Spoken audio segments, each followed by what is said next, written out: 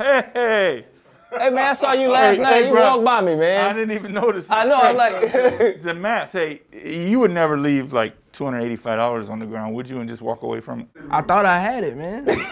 I ain't gonna lie. I thought it was in the pocket. A whole 285. A whole 285. Man. I was almost hurt. in college, 285. Now I'm still looking for it. Now I was almost hurting. That's crazy. Coach Prater show love though. So this man right here said his claim to fame is he would have knocked me out if he'd have caught me on the field. I tried to. Anyway, they were telling us we on the bus ride, and they were like, whatever you do, whenever the game's over, win, lose, or draw, Get on that get bus. straight on the bus. Oh, yeah. And I'm like, shit, it's 2 years ago, so I'm a grown-ass man. I'm not getting on no Hey, damn Channing, bus. you know what you can do? Do this in front of the camera. Hold up, limitless. Take a stomach, got pinning it. I fought the head to witness it. Got my people feeling militant. Way I'm feeling got me up. On the mission got me up. Knowing me, I got the key. On the vision, I can trust. Trust, limitless. Take a stomach, got pinning it. I fought the head to witness it. Got my people feeling militant. Way I'm feeling got me up. On the mission got me up. Knowing me, I mean, we're back again, bro, and I figured we classed the joint up, right? And that's why we got Marvin Lewis on here, and we set him next to Channing, right? Because we needed to balance that off, Marvin. We needed to get somebody with some dang sense, right? And sit him in one of these seats and make it work. But, Coach, listen, you coached in the league for a ton of time, had a lot of success. What's the most fun, though, you ever had, Coach? I think, obviously, when you win a Super Bowl and when you see people do things that people didn't think they could, they doubted them. Mm-hmm. And I think, to me, that was the most fun. I mean, I tell people the story that, I would always have a video on Saturday night. And that one was Gladiator. Mm-hmm. And literally the theme of that was Gladiator, right. And I had an article from the beginning of the season when this newspaper man in Baltimore talked about how we were underachieving. And this dude, and I remember reading him the article and had the Gladiator. And I remember walking out after the pregame meal to the buses going to the stadium in Tampa, and Ray was sitting there watching that movie by himself. Right. And, that's the thing. The things that we did, Trent Dilfer having been with the Bucs and win a Super Bowl in Tampa. Yeah. How he's, Yeah. I mean, you can't make that up, So guys like that. That's and I cool. think, too, the way y'all won it, right? You being a defensive coach, like, don't nobody remember that Super Bowl because of Trent Dilfer. Like, and I get it. It was nice that he was on the team. But to excel at what y'all were doing, especially being on a team that won a Super Bowl because of a defense, that had to be great, too. Well, it was, and because of those guys and how they all got there a different way. Mm-hmm. When we drafted Ray in '96, and then the next year, Peter Boulware and Sharper, Darren Sharper goes to the Super Bowl. So those dudes always went to the Super Bowl with Darren. I'm like, man, y'all need to keep swinging off Darren all the time, man. Y'all need to go learn.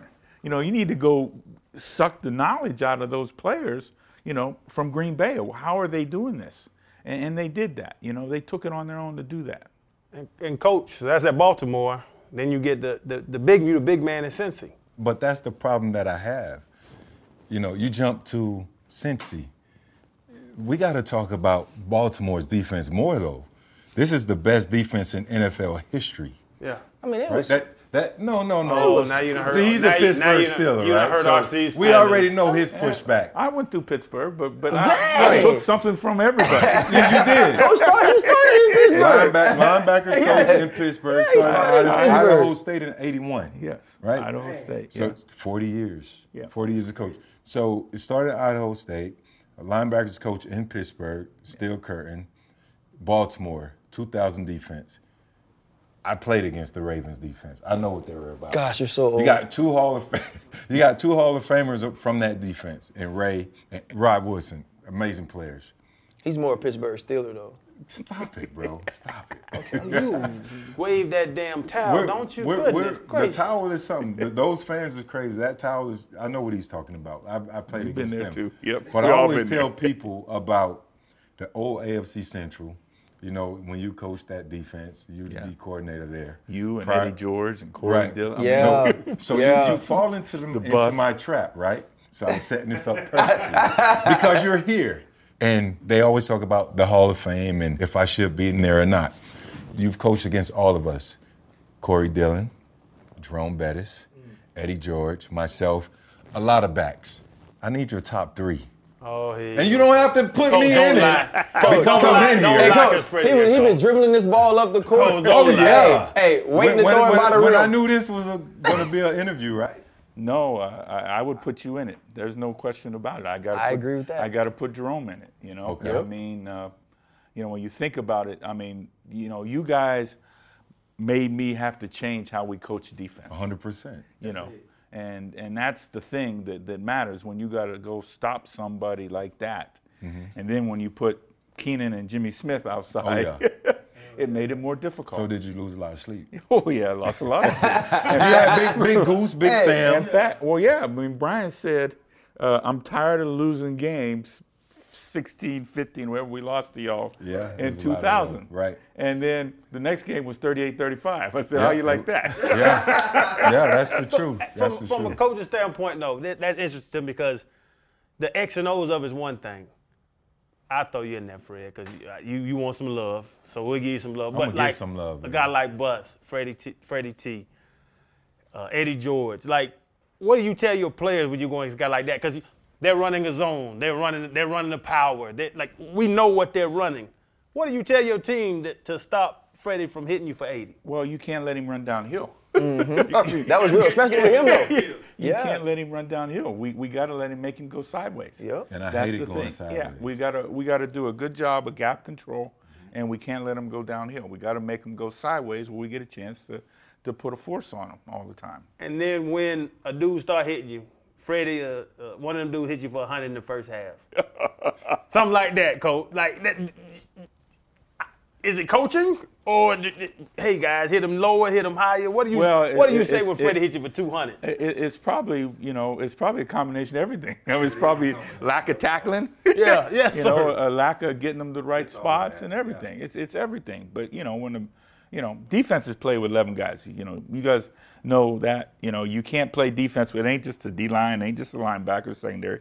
I mean, the DB's got to tackle. Everybody got to do their job, or else you're going to not be a very good defense. And that was always my issue. You look at the NFL and how things go, and you did 16 years in Cincinnati, correct?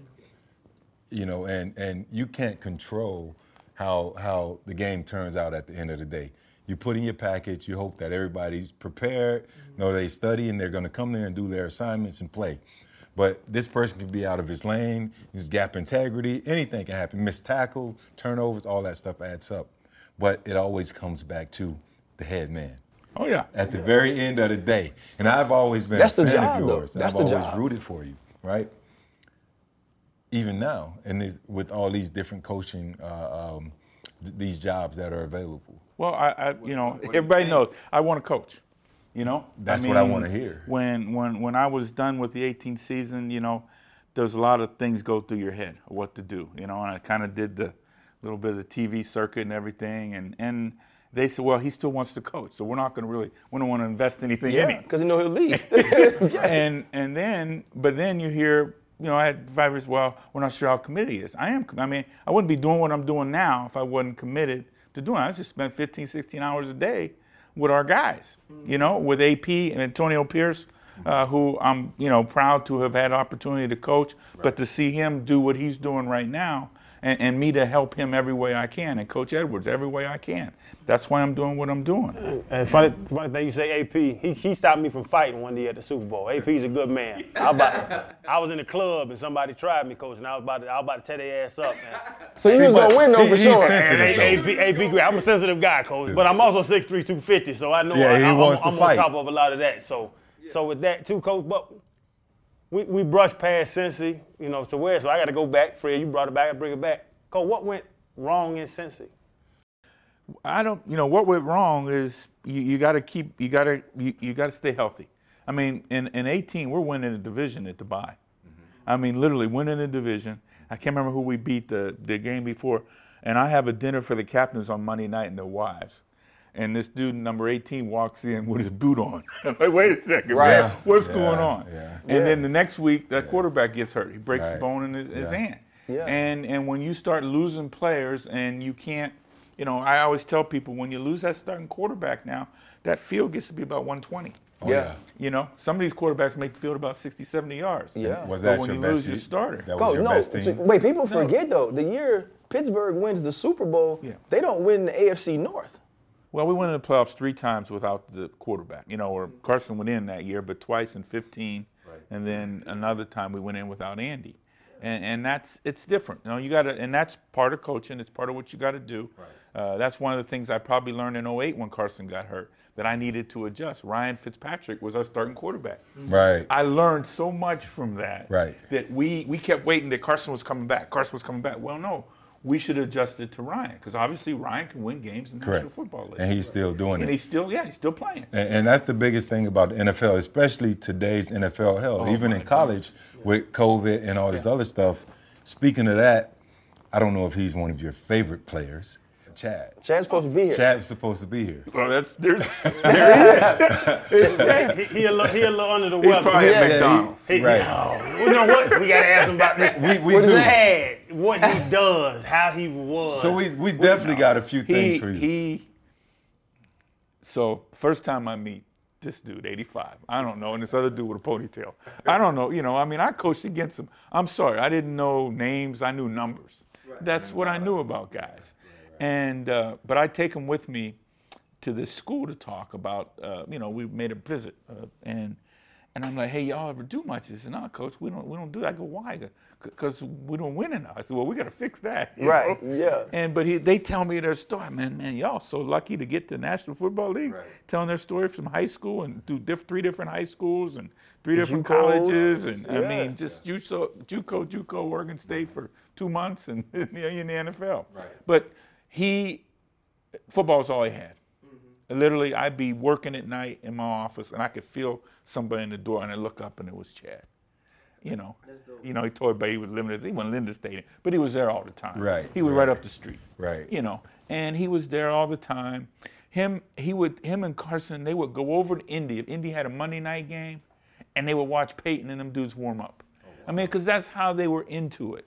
They were into it, and they wanted to be good. And that was a fun time for all of them. And, and I was blessed to have them, as player. And then, now we got young Chad on the team. And the one thing Chad Johnson, he could track the football, man. That ball would go up and he could track. And I see that from his son. And it's really cool to see, That's amazing. that how young Chad Jr. can track that ball and and has great hands, can catch the football. Now, he don't have all those other bad habits Daddy had. There we go, bad. I like you say bad, coach. I like you say bad. But like, Senior would never miss a day. Right. And Junior, I said, hey, man, something missed between you and your daddy, Right. because he had a little tummy ache. You ever try to convince Chad to not go to McDonald's as much as he did? Oh, yeah, we tried to teach Chad how to do things right, But to his credit, he did. He worked his tail off. Football was his deal. And, I tried to, like, man, what are you thinking? Right. You can't do this. I mean, one day he was trying to tell me, he showed me this. I said, man, you're out your mind. Did he tell you he was changing his name before he did it? Yeah, I heard about it. What was that conversation? What was that conversation That's like? what I What wanna was that know. conversation? Like, That's what you what say? I You know wanna what, know. Coach? I'm going to change my name to Ocho Cinco. Legally. Legally. Because the league didn't mess around then. Right. Well, yeah, see, The because league that wasn't was the messing thing. around. That's how it came up, because he was trying to get them to change the jersey, and they wouldn't change the jersey. Okay. And that was the thing, because properties then, wouldn't change jersey, 'cause it was different than now. And so he had to legally do it and wait the year and then go and do all that. And but the thing that he most upset me with was the whole Hall of Fame jacket. And that went, that upset me, because to me that wasn't fair to the Hall of Famers. Correct. Right. Because I said, you can get there, but that's not how you do that. When you get that coat, you earn that coat. And so I could get that. He would. I mean, we'd be playing somebody, and he would. I mean, he would give them the business. Right. I mean, he did. He would go and compete and give people the business. Coach, were you And that was there? good. Were you there? Because I can't remember the year when he killed Champ. Yes. And Champ, that's Yes. the first time I ever heard Champ Oh, mad or cuss or anything. Yes. And that's when Champ was like, nah, I'm the best mother effer in the world still. Yeah. But Chad went absolutely crazy. But I have his son has a picture of him catching the ball on Champ, because it was in my house in Cincinnati in our workout room, and I mean it's just it was amazing, because I had the pleasure of coaching Champ, so I knew how good Champ Bailey was. Correct. From the time Champ came out of Georgia, I knew about Champ. Champ was a dog. Coach, so you say the only one that got you was the Hall of Fame jacket. So him pulling out the money and trying to hand it to the ref. Oh, we know Ocho. Well, Ocho's the dude now. Proposing to the cheerleader. Posing Yeah. with the shit. Like, I mean, like you as a head coach. That was you off the field, so he wasn't going to get in trouble. Right. But the thing before the game, that wasn't cool. And he got a little kid fired, the little ball boy got fired for, I mean, he did. He got some 18-year-old kid fired off his job from the sideline for doing something But crazy. you had to deal with Ocho Cinco and Terrell. Oh my gosh! At one time. At one time, and let me back up.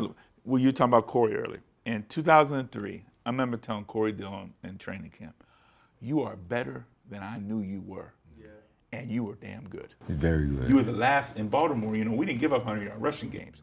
We went almost 2 years without giving up, and he had been the last one to get it. And I said that to him. And T.O., same thing, man. I remember coaching against T.O. in 2003, and then on Monday or Tuesday, I had to do a spot for NFL Network, and he was sitting in the studio like, oh my gosh, this dude just went for 200 on me. And he's sitting in the studio again to interview me. And I just and he is really a good player. Right. And Terrell was just so misunderstood all the time, and sometimes it was his own fault, his own doing, but that was the thing is he could really play. I mean, he had a month of October that year that he had 150 plus yards in like 3 or 4 games in a row, and then he broke his hand, and that was the end. But when you get a chance to coach against somebody, then he's on your squad, and you get to watch him practice day in and day out. You're like, wow. How were Chad and T.O. at practice? Like, did they like, because they mesh well together. Yeah. You don't see, a lot of other receivers. I want the ball. They were competitive. They had naturally that's in them. They were naturally. But you never heard anything about this guy, in the media saying, I don't get enough passes because he's getting the pass. They're best of friends today. They were friends. I mean, the Super Bowl was in Miami that year, and I happened to go to some function and being in the back of the crowd, and them two went up on the stage and started, trying to sell this package. Correct. And but you get blessed to be around people like that, But that's all energy, though. Because training camp was sold out every day. It was ridiculous. To that part of coaching, because X and O is what you do. You say it's 16, 17 hours, watching film and doing all that. Trying to adjust to those dudes' personalities. Speaking of T.O. and Chad, and just like even now in college, everything you coach, like how much do you put on top of do your job, run this route, to trying to figure out a player's personality, trying to figure out how I can get this guy. Like, what's the breakdown in that? I had to be specific with Terrell. I can tell you that. I had to be specific. I mean, there was a time we lost the game. We lost the game. We were winning the game, and Terrell didn't go inside on an in break, and they intercept the ball. They end up getting the touchdown, go down, score, beat us. And we're like, what just happened? So after the game, everybody's like, what just happened? So I had this bright idea on Wednesday. I'm going to bring everybody in the locker room. We're going to start the day in the locker room, just like we finished this last game, right? So I called Terrell in. Terrell comes in Monday. We go through it, but I have the thing. Tuesday, he would come in and get a workout because, he loves to work out. So he's downstairs. I call him to come upstairs. He's like, are you going to cut me? I go, no, I'm not going to cut you. It was the day Randy Moss got cut. Oh, it make you feel that way. Listen, that's one of those things like when Peyton, that's when they let go of Peyton. I was like, shoot, anybody can get it. You know what I'm saying? They let go of Randy. You like, shoot, anybody can get it. So he's like, you going? I said, no, I'm going to cut you. But come on, I want to talk to you about something. I said, so we're going to start the day just like we finished it. But we're going to start at 8:25 or whatever the time was, a little bit, 5 minutes early, so that I don't hold, we can get to the Wednesday installs. And I said, Terry, I want to start everybody in the locker room. And I knew every week because I knew what time everybody got to work. He'd come in 8:20. He would walk through. He would go in the locker room. He would get out of his stuff, put on his Bengal issue. He'd go in the dining area. He'd grab a McMuffin or whatever he was going to get for breakfast, and he'd come in the team meeting. Well, I told everybody we was going to start a little early. Well, I go downstairs. I got everybody in there, the coaches and receivers coach looking at me like, he ain't here. So I go ahead, when time comes, I go ahead and start, and I look over my shoulder, and 30 seconds later, here he comes. There you come in the building. And afterwards, I went through my whole spiel and everything, and receiver coach said, "I'm sorry, man." He says, I go, Coach, don't worry. It's my fault. I forgot specific to tell Terrell that I wanted him there at 8:22. Not Right. that I was going to start early. Yeah. And so I learned a lesson. Yeah. You know, I learned a lesson, you know. Those lessons you take and you carry them to all the young men. Here you're working with ASU, Coach Edwards, Herm. My thing is this. These kids, they need these foundations. You've seen everything. Being in the NFL all those years, 16 in Cincinnati, 6 in Baltimore, and then Pittsburgh. Pittsburgh 4, right? 4 in Pittsburgh. So you have so much to give back to these kids on this level. Do they listen? Do they listen? You hit on something right away, Fred. First thing we tell them is, you are not the first person that's been through this. 100%. We got 6 people in the room that's been through this can help you. So don't think you got to solve this on your own. And I don't think enough of them listen long enough. Right. Because it gets to be, I got to go. No, we can help you do this. This is why, and so forth. And obviously, playing football at Arizona State, you have aspirations to move on to the National Football League. Right. And you should, or we shouldn't be recruiting you. I mean, that's part of the deal. That's what we want. And so we're there to help you. We're there to help prepare you how to study, how to meet, how to eat, how to sleep, how to go about doing everything to be a student athlete. It can't be set up any better than that. But the football part, we're going to make sure when you walk into an NFL team, it ain't going to be the first time you know how to take notes and a highlighter and be prepared, how to eat and how to go to bed at night. Get off your device. Go to bed. Is it way different in the sense that obviously when you're dealing with the grown men who understand this is how they feed their families, right? And there are strict rules and you can cut guys and fine guys, but it's not that same dynamic in college. You are teaching and you have to be kind of more accepting of the growing pains and the learning. Is that hard for you after being in the league for so long? Well, you have to learn patience. You really do. Because, the backgrounds that everybody comes from, which we know that once they get to the league, it's different. But it's even different. It's more different now because of their upbringing and so forth. And you're trying to explain that to them. But the other thing, the analogy that I use is when you're in junior high school, everybody leaves high school, so they open up some seats. Mm-hmm. Right. When you go to college, everybody leaves college or high school, goes to college. There's some more seats in that high school. In the NFL, everybody hold on to their seat. Yeah, hell yeah. That's my seat. Yeah. Straight That's up. my seat. Yeah, you're not getting this seat. Right. But RC said something, and I wanted to ask that, where guys get in the league at 21, 22. Mm-hmm. They get to college at 17, 18. Yeah.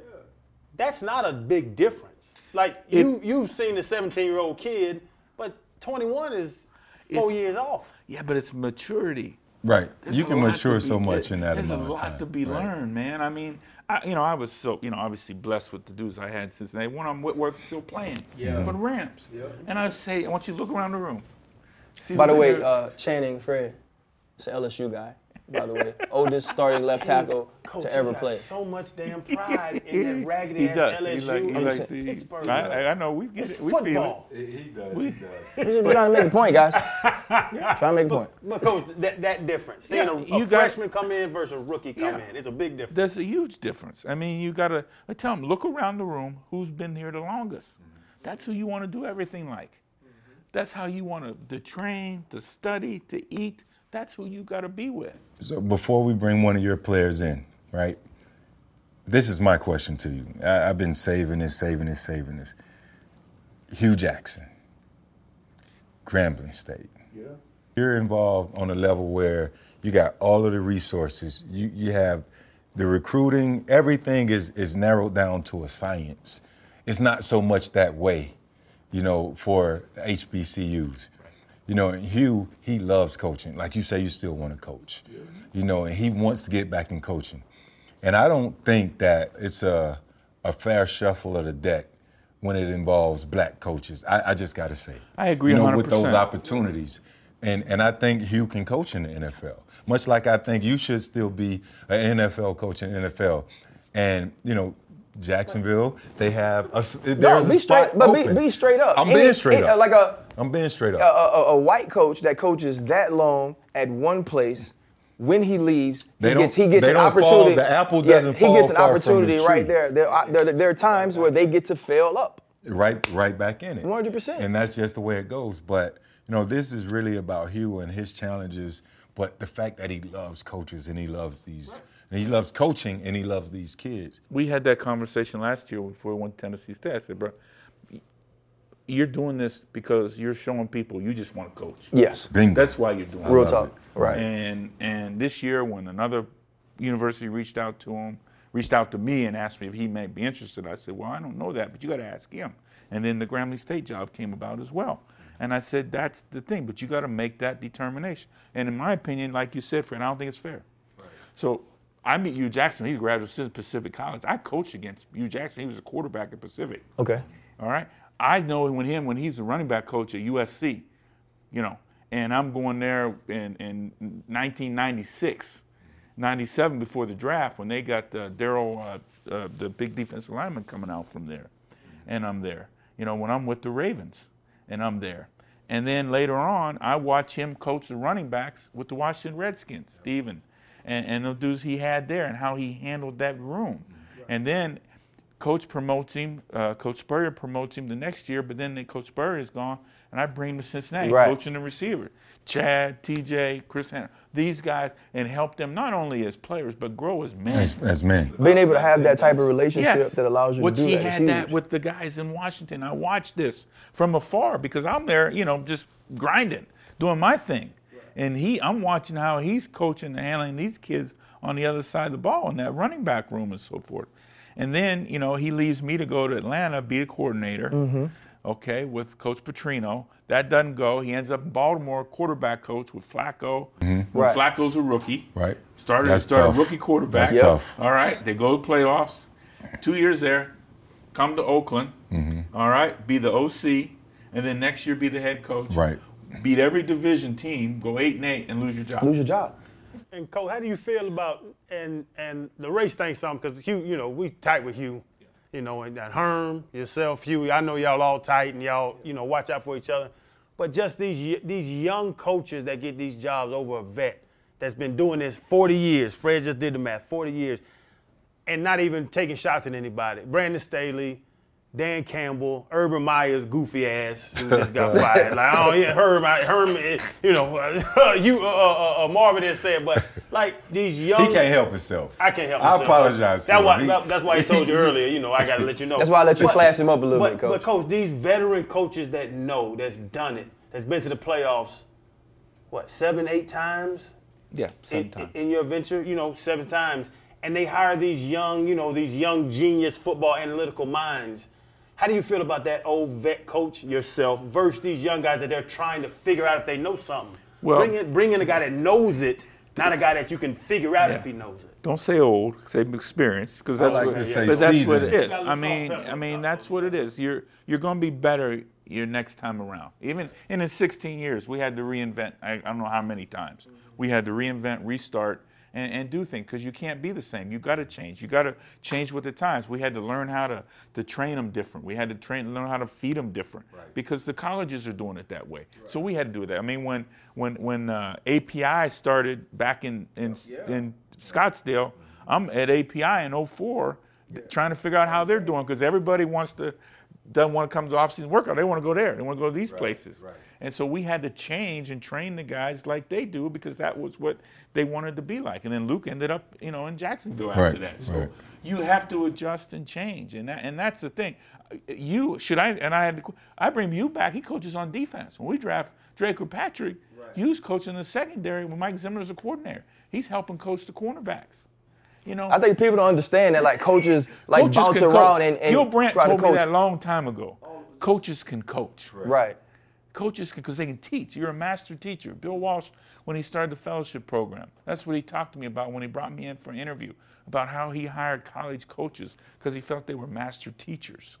And because they had to reach down and they had to bring it out of the players or else we don't got a job. Right. Coach, you mentioned reinventing yourself since you were there 16 years and having to understand culture changes and the way training was changing. You know, this show is called The Pivot, and we all kind of talk about different things in life that made us transition, made us change, made us look at things different ways. Throughout your career or your life, what do you think was the most difficult pivot for you to make?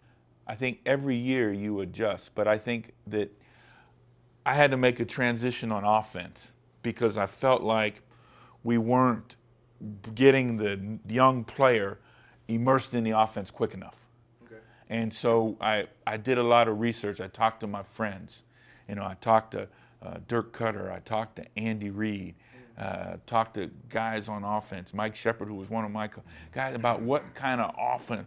And he said, well, you probably should go to this kind of system. So then I started researching. I Brad Childress in, and we talked. And that's when I ended up hiring and John Gruden.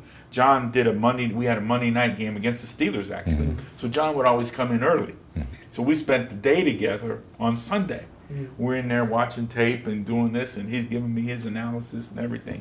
And so literally, I'm bouncing ideas off these guys, and that's when I ended up hiring Jay Gruden. I got you. And I thought that was a big change for me because I had to let go of a coach that I've been friends with since 1982 when I got into coaching. And I helped him get a job. He was there in Cincinnati when I got the job, and I kept him there. You know, and these are your friends. And like my boss, Mike Brown, used to always tell me, Marvin, these are good people. I said, Coach, Mike, so are the rest of these people. Right. They're all good. Right. About winning. That's right. And you know, and I believe that about, you know, it was my job as the coach to always help the coaches as much as I can because you hate to have to change a coach. Right. You know, and I always felt it was my failure when I had to make a change with coaches because I didn't do a good enough job bringing enough out of them the right way. And I think that's the biggest thing as a head coach is you got to do it because you're responsible for everybody. And not only, I mean, it's in the building.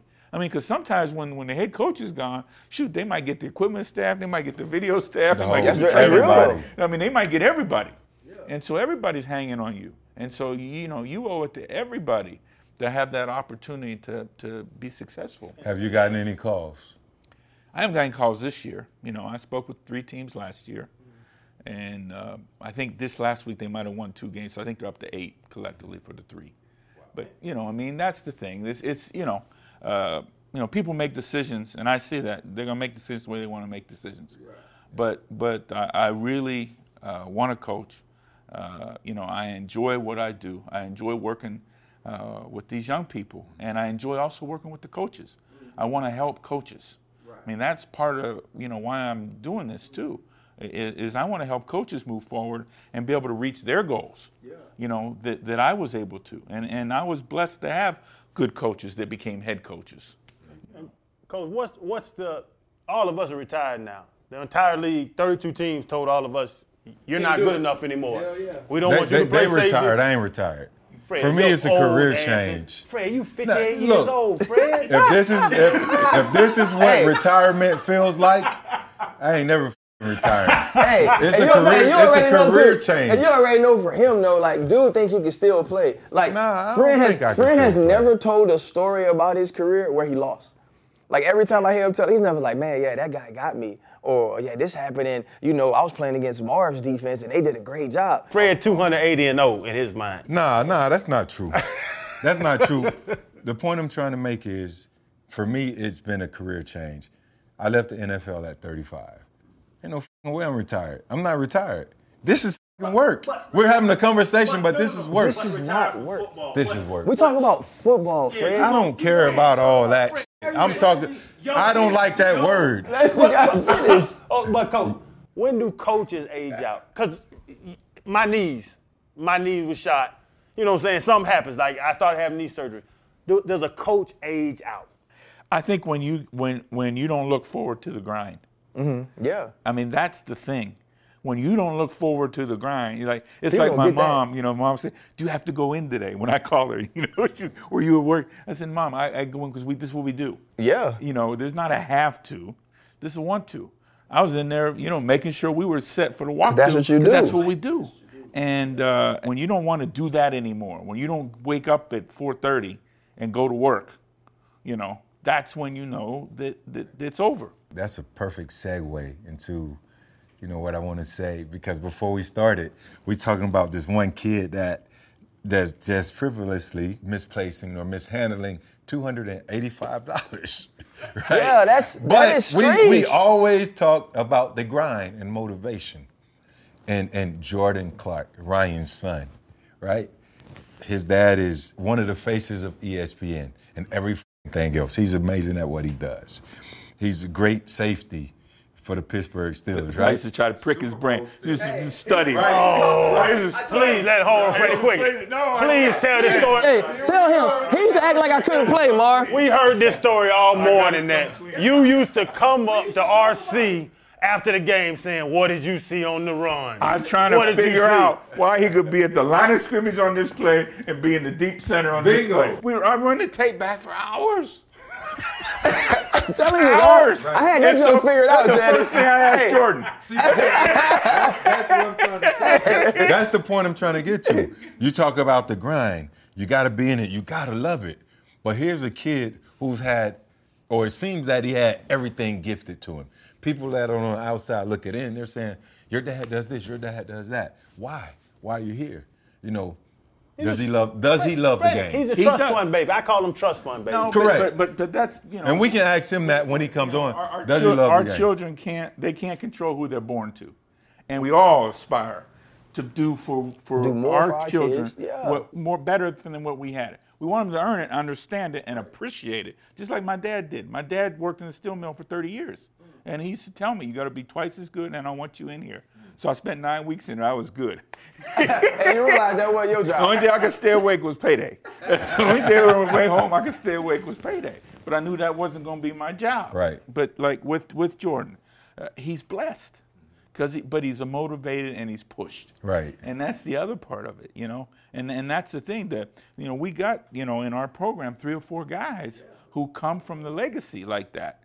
And it's something to see, because we know they know what there's out there, but they also watch how their daddies worked and grinded to get to where they got. Correct. And they're appreciative of that. And it's not easy. How long does it take for you, not just you know, Jordan, you know, not just all the legacy players, how long does it take you to look at a kid and know if he got that, if he has that grind, if he got that love? Oh, I don't think it takes I think it comes quickly.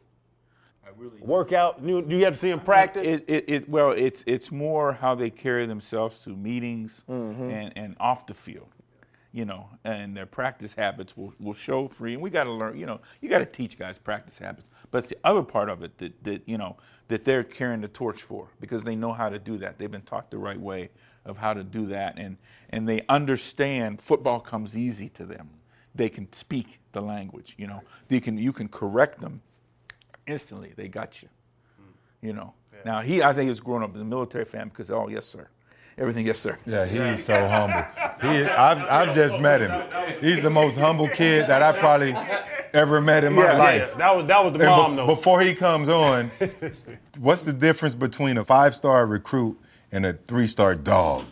These stars stuff, man. It don't matter. It don't matter. It don't matter, right? Because someone that doesn't really know the game is giving out the stars. That is passing out the stars. That star. It doesn't matter. It's like that's what I want to hear. You know, it's like when you put the draft up, you evaluate everybody in the draft. There ain't no stars. Right. You know, you draft them and you evaluate them all the way through. But it's you. It's not some other person in some other part of the world or country or whatever saying this guy's a 5-star, man. Right. I mean, it's about playing. And I think we talked about this earlier. You talked about you know, the 17, 18-year-old. And where's he going to be at 2021? Because that's what we want to see. 100%. That's what we're trying to look for, you know. Back when I was coaching in college before, the 11 years before I came to the NFL, you know, you want to see and take that guy through to where he's going to be in 3 years. What we've always talked about, we always try to give back through our experiences, our, you know, whatever we've gone through, our conversations. And a lot of these kids, they don't necessarily understand it now, right? And they get these ratings from these publications that just handing out anything, right? Because they have to find a way to make money like anything else. But these kids they get discouraged. Yeah, but the if other they're part not is a too, 5-star. The other part too, though, like that's on us though. Like, but that's the reason why I want to talk about it. Yeah, that's on us as parents, though. But you're hearing it from a coach who has 50 40 decades of coaching experience, not just on the collegiate level, but even in NFL. Now he's back on the college level. But 50, 40 decades is a very long 40 time. decades is 400 years. I would be that. Hey, that's a really long time. Hey, I'm on my 55-50 right now. You done put in some work, Coach. Hey, I admit. Hey, listen, I fucked Jordan. I fucked him. But that was I know numbers, but I'm in the moment right now. Yeah, when he was in high school though, and we were kind of talking about this story earlier. He comes up to me. He's like, "Dad, I want to play college ball." And at the time, he was playing basketball. He was playing football. I was like, "We ain't gonna be tall enough to play basketball." I was like, "I'm letting you know." And so I was like, and I've watched you catch, and I was like, though you could be a great high school receiver because you could just chest catch everything, that ain't gonna be what you do. I was like, I can help you play DB. I was like, so if you really want it, then we could get it. And I remember, so he broke his ankle, and he's coming back from his ankle, and we would go work out, man. We'd be in the gym 3 hours, and he would cry, right? The times I threw footballs at his head, you know what I mean? And it was like these. At his head? Yeah. At my head, Coach. At his head, Yeah. Coach. Yeah. And and I would always tell him, no, you can quit. I was like, your college is paid for. I said, I saved a ton of money. I said, and I will work my ass off to make sure you have a head start in life to be a successful human. I said, because that's my job. It's not my job to get you to college to play football. But you could ask him. I was like, dog, you could quit. Just choose one. You know what I'm saying? Do you think that when Coach is talking about being motivated, being pushed, now do you do those things by yourself? Yeah, absolutely. I think that, just those experiences like breaking my ankle and, just growing up with you as a pops, it's just, I approach it differently than I think a lot of other kids do. Like, a lot of the things that Coach Marvin and Coach Herm harp on now are things that you started to tell me when I was younger. Like when I was a freshman in high school, talking about running to the ball in practice and making sure you finish on the camera, or having a notebook out, having a pen always, or being the last person in the facility, making sure people see you. That's stuff that I keep with me even now today. There's a mindset that comes with doing what I want to do, what y'all have done, and there's a mindset that comes with that. There's inherent sacrifices that you have to make to do that. You have to be elite, you have to have elite habits. Damn. So I definitely think that Hold up, play a time huge out. part in that. Time out. You taught him that? No, I never said that one. I'm going to use it, though, now. But that one wasn't mine. Your head don't get up on Monday, though. Hold up. Yeah, that might have been from over there. I ain't gonna lie. It really doesn't matter. That right? wasn't mine. At the end of the day, but how old are you? 20. 20? Yes, sir. You don't hear him talking like that. I didn't talk like that. I mean, not until I was probably, 30. But I mean, that's a testament to your parent, your father. Well, I think and everything that he's done. The other piece of it for me is that in 13 years of playing in the NFL, I was never not undrafted, even though that's a double negative. You know what I'm saying? Like I never had a day in my life where I felt like people wanted me. When Coach Marv would come up to me and he'd have that conversation with me or talk about, like, those are the things that got me excited. Because I felt like I was always fighting for the approval. Like, I wanted people to look at me and be like, he can ball, but I wanted it to be y'all. I didn't care if it was Pro Bowls and all that stuff. I wanted y'all to be like, dude can play. And I think because I was like that, I always talked to him that way. People ain't going to give you stuff. Like, people aren't going to expect or accept you just because of your last name. Like, you got to go earn it. And then when when he gets to ASU and it's AP there and it's Herm there and then Marv comes, like, you can ask him now, we don't have those conversations no more. You know what I'm saying? Like, I used to watch every single practice when he was young, freshman year. And I would call him. Like, his first year playing in the games, like his first game, I graded 92 plays. You know what I'm saying? You graded him hard. And that was a question that I had for him because my son played at Florida, wore 21, the whole thing. So I've been through this. And I would sit in the stands. I wanted to be in the stadium as a fan. And I would just sit there. All of the fans knew me.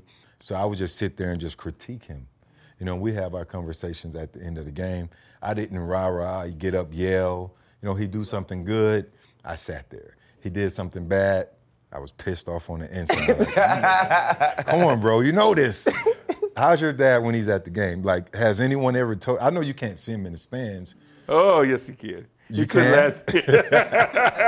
I'll try if I can. Oh yeah. Yeah. So how is he?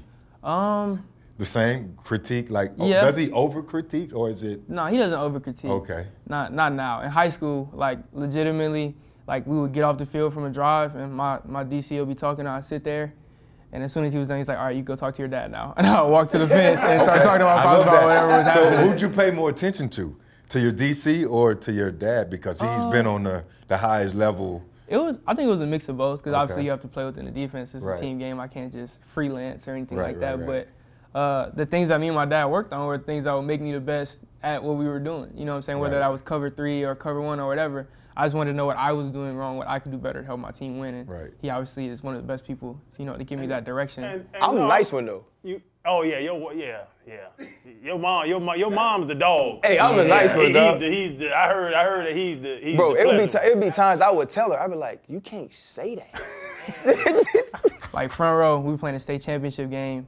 A kid caught a comeback on me for a first down. It's like the 4th quarter. And I'm hot. I'm mad at myself. Yeah. My mom screamed from the stands, cover somebody! Make a play! I'm like, dang, Mom. So she's the toughest. I don't want to have to use that. cover somebody. Yeah. So you gonna tighten them up. So he was a pushover. No, not at all. No.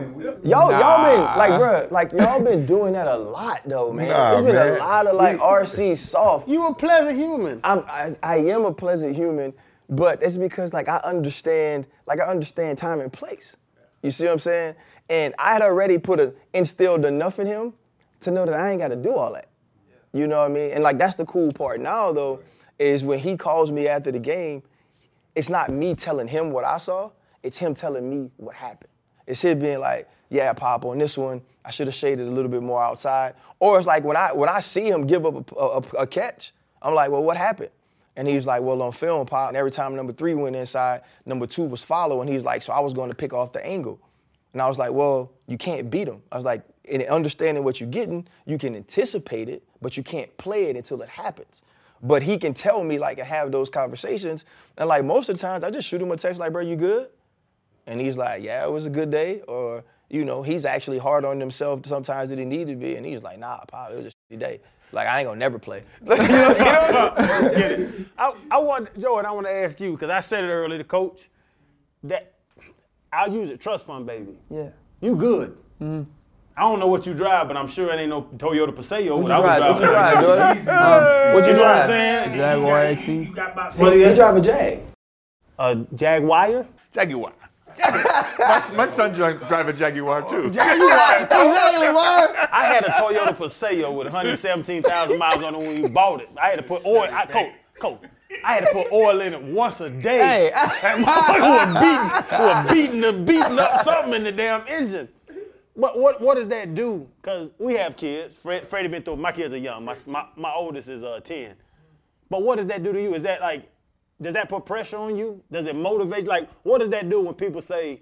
And I tell you what people say when you're on the field. If I didn't know and I'm sitting up there watching you play now, oh, that's Ryan Clark's son. What does that do to you mentally? Do you try to prove something? Do you try to run from it? Like, you're Ryan Clark's son in people's minds. You ever feel like you're in the shadows? No, not really. I love my pop. He's a great man. I'm cool being associated with him. More so to me, it motivates me because that name, like, that means something. Like, you know what I'm saying? That name on the back of my jersey, that means something. When people line up against me, they trying to, like, do me in to prove, like, that they're like that. You know what I'm saying? And it's my job, like, when you standing across from me, like, bro, I'm finna dog you in front of all these people. Like, you know what I'm saying? Because it means something to me. My name means something to me in the sport of football. Like, I love it. Like, this is what I want to do my entire life. You mentioning names. I got 4 names for you. Troy Polamalu, Ed Reed, Sean Taylor, Ryan Clark. Rank them for me. You gonna do that to him, Freddie? I mean, we on the show. You gonna do that to him, Freddie? We having a conversation. Well, here's the thing.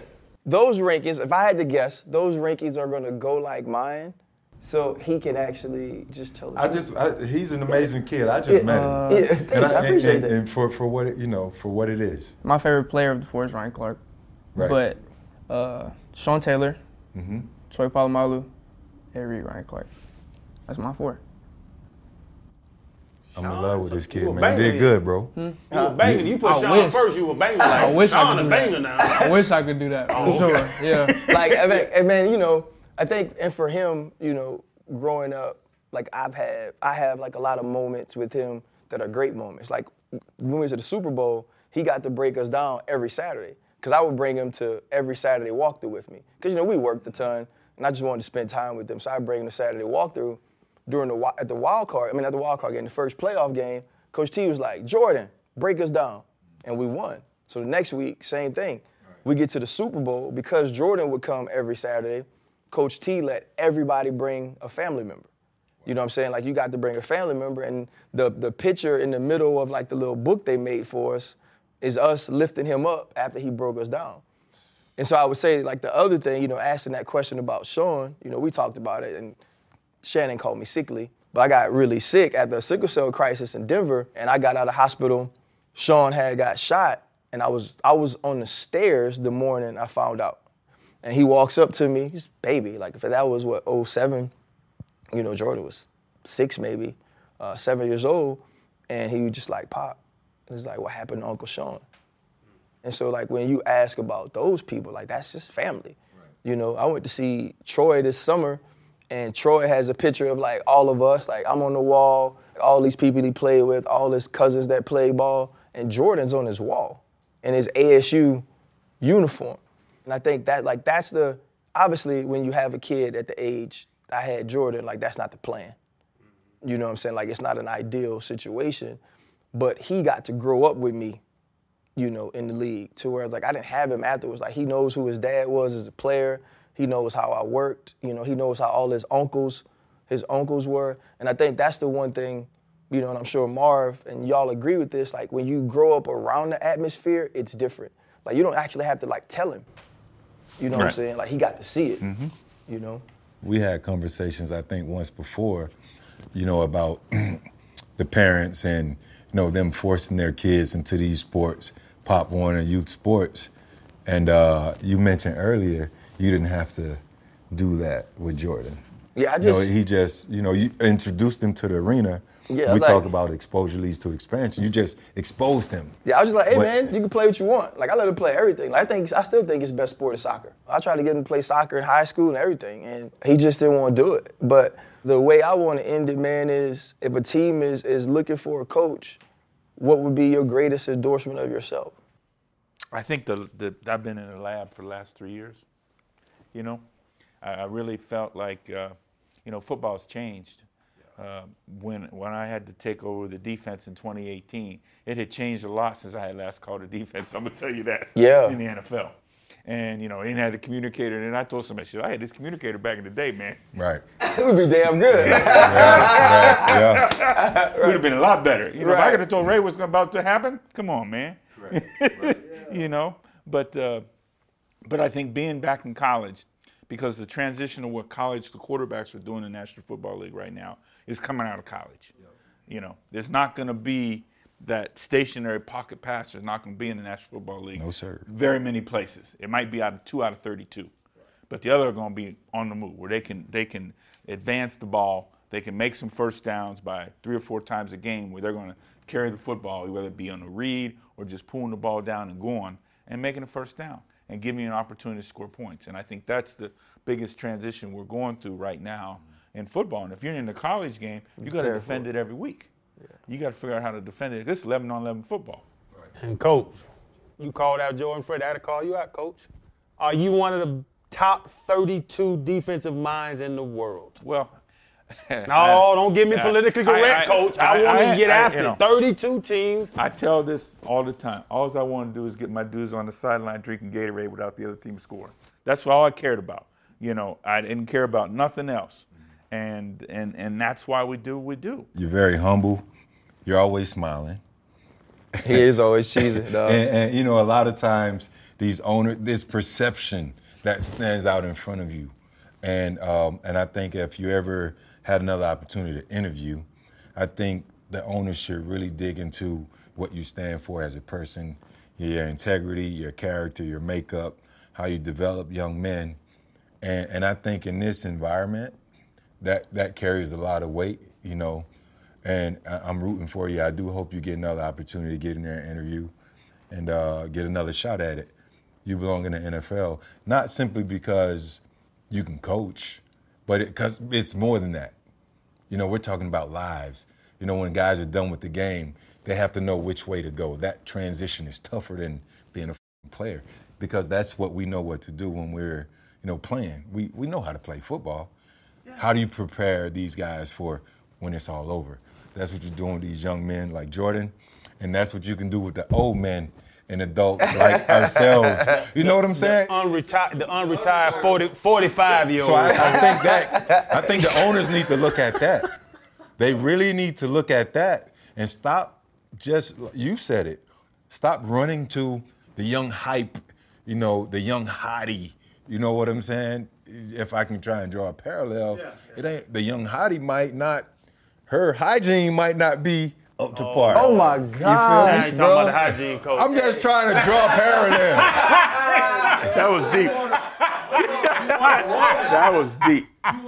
Not just X and O. You need the full package. You need the whole pack. And coach a bad one. Bro, coach he basically just said she might stink. Cares. That's what he said. She might stink, and the show's over. That's you want experience, baby. He said she gonna be fine, but she might stink. Appreciate you, baby. Appreciate you. My dog. Love you, boy. That boy said she stink, man. Hold up, limitless.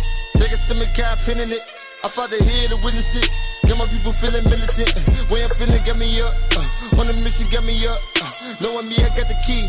Only vision I can trust. Limitless. Take a stomach, got pin in it. I fought the head to witness it. Got my people feeling militant. Way I'm feeling got me up.